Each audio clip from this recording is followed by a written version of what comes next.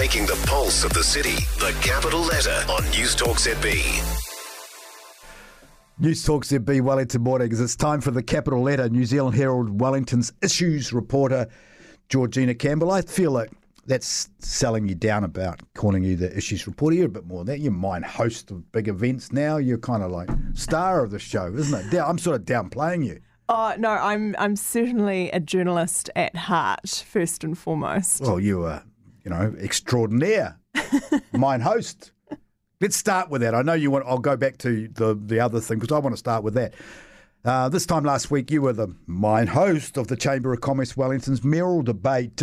Firstly, we'll start from the backwards and go forwards. Who won?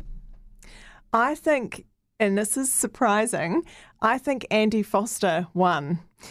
He sounded the best because Andy Foster sort of, he gets down in the weeds and he's a real details man, and this can sort of be a strength or it can be a problem for him. In the debate, it was a strength because he can list facts and figures and projects and is very specific. And I actually sent him a text the next day and I said, thanks for being so specific. Even asking him what things he would cut and that sort of thing. So I appreciated that because it annoys me when they'd sort of dance around the questions. You text him the next day. I got accused of being his best friend by interviewing him. You text them the next day and no one accused you of anything. I texted all of them the next day to say thank you. Okay, all right. I'm glad we cleared that one up.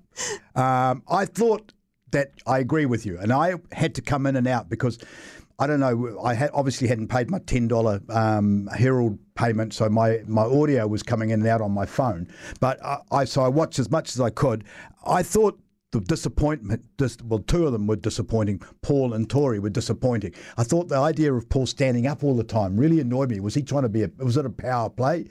And Tori, I just didn't think she had the facts and figures.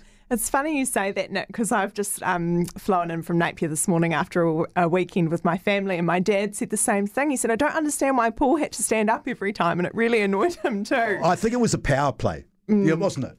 I don't know. Let's move on to your column because I'm getting looked at. George, this morning you've written a pretty scathing column about Wellington NZ, saying they're struggling to justify their existence. Now, this is a comment that I, as a businessman in Wellington, get all the time. If a 1 in 10 questions that I get asked on the street is what the hell does Wellington NZ do? I know, and I'm very aware of that sentiment around Wellington. So I thought it was about time that I wrote a column about it. And also, listeners can have a read online, but I also wanted to try and explain a little bit about what Wellington NZ, does do, how it's funded and that sort of thing. But I also thought, let's put them on notice because people are saying that. What's the point? Rates bills are going up.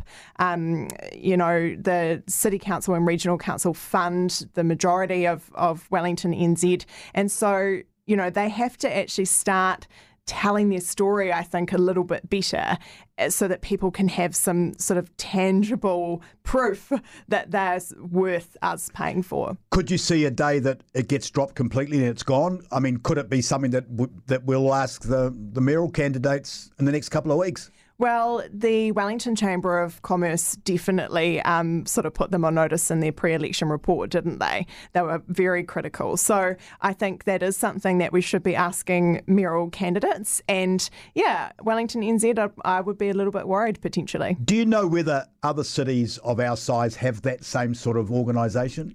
I think a lot of cities have sort of a version of regional economic development agencies, and I think they all face the same problem. It's a very broad mandate, and therefore it can kind of feel a little bit airy-fairy. And even though Wellington NZ has tried to drill down into 6 key things, it's still not exactly like a laser-sharp focus. I wonder how much it would save us on rates if we didn't have them, because I know that it's a very expensive organisation from the top down. I mean, very expensive. Yeah, well, I had a look at some of these figures. So, for example, the City Council handed over $13.1 million to Wellington NZ last year. So that equates to 3.35% of overall rates. Wow. So, wow. There you go. If I could drop my rates by 3%, I would be very happy.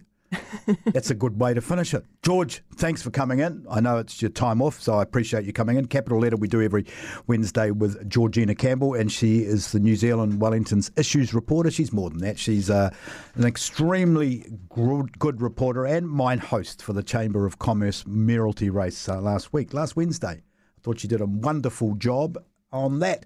90% of parenting is just thinking about when you can have a break. And when you do take a break, enjoy the Parenting Hangover podcast. They go together like a tutu and jandals. We've said from the get-go, we ain't parenting experts, but it's cool to hear, what is your neighbour doing? What do they say? A problem shared is a problem halved. Oh, that's good. Not that my children are problems, but I feel better talking about it. The Parenting Hangover with Clinton Jordan. New episodes every Thursday on iHeartRadio or wherever you get your podcasts.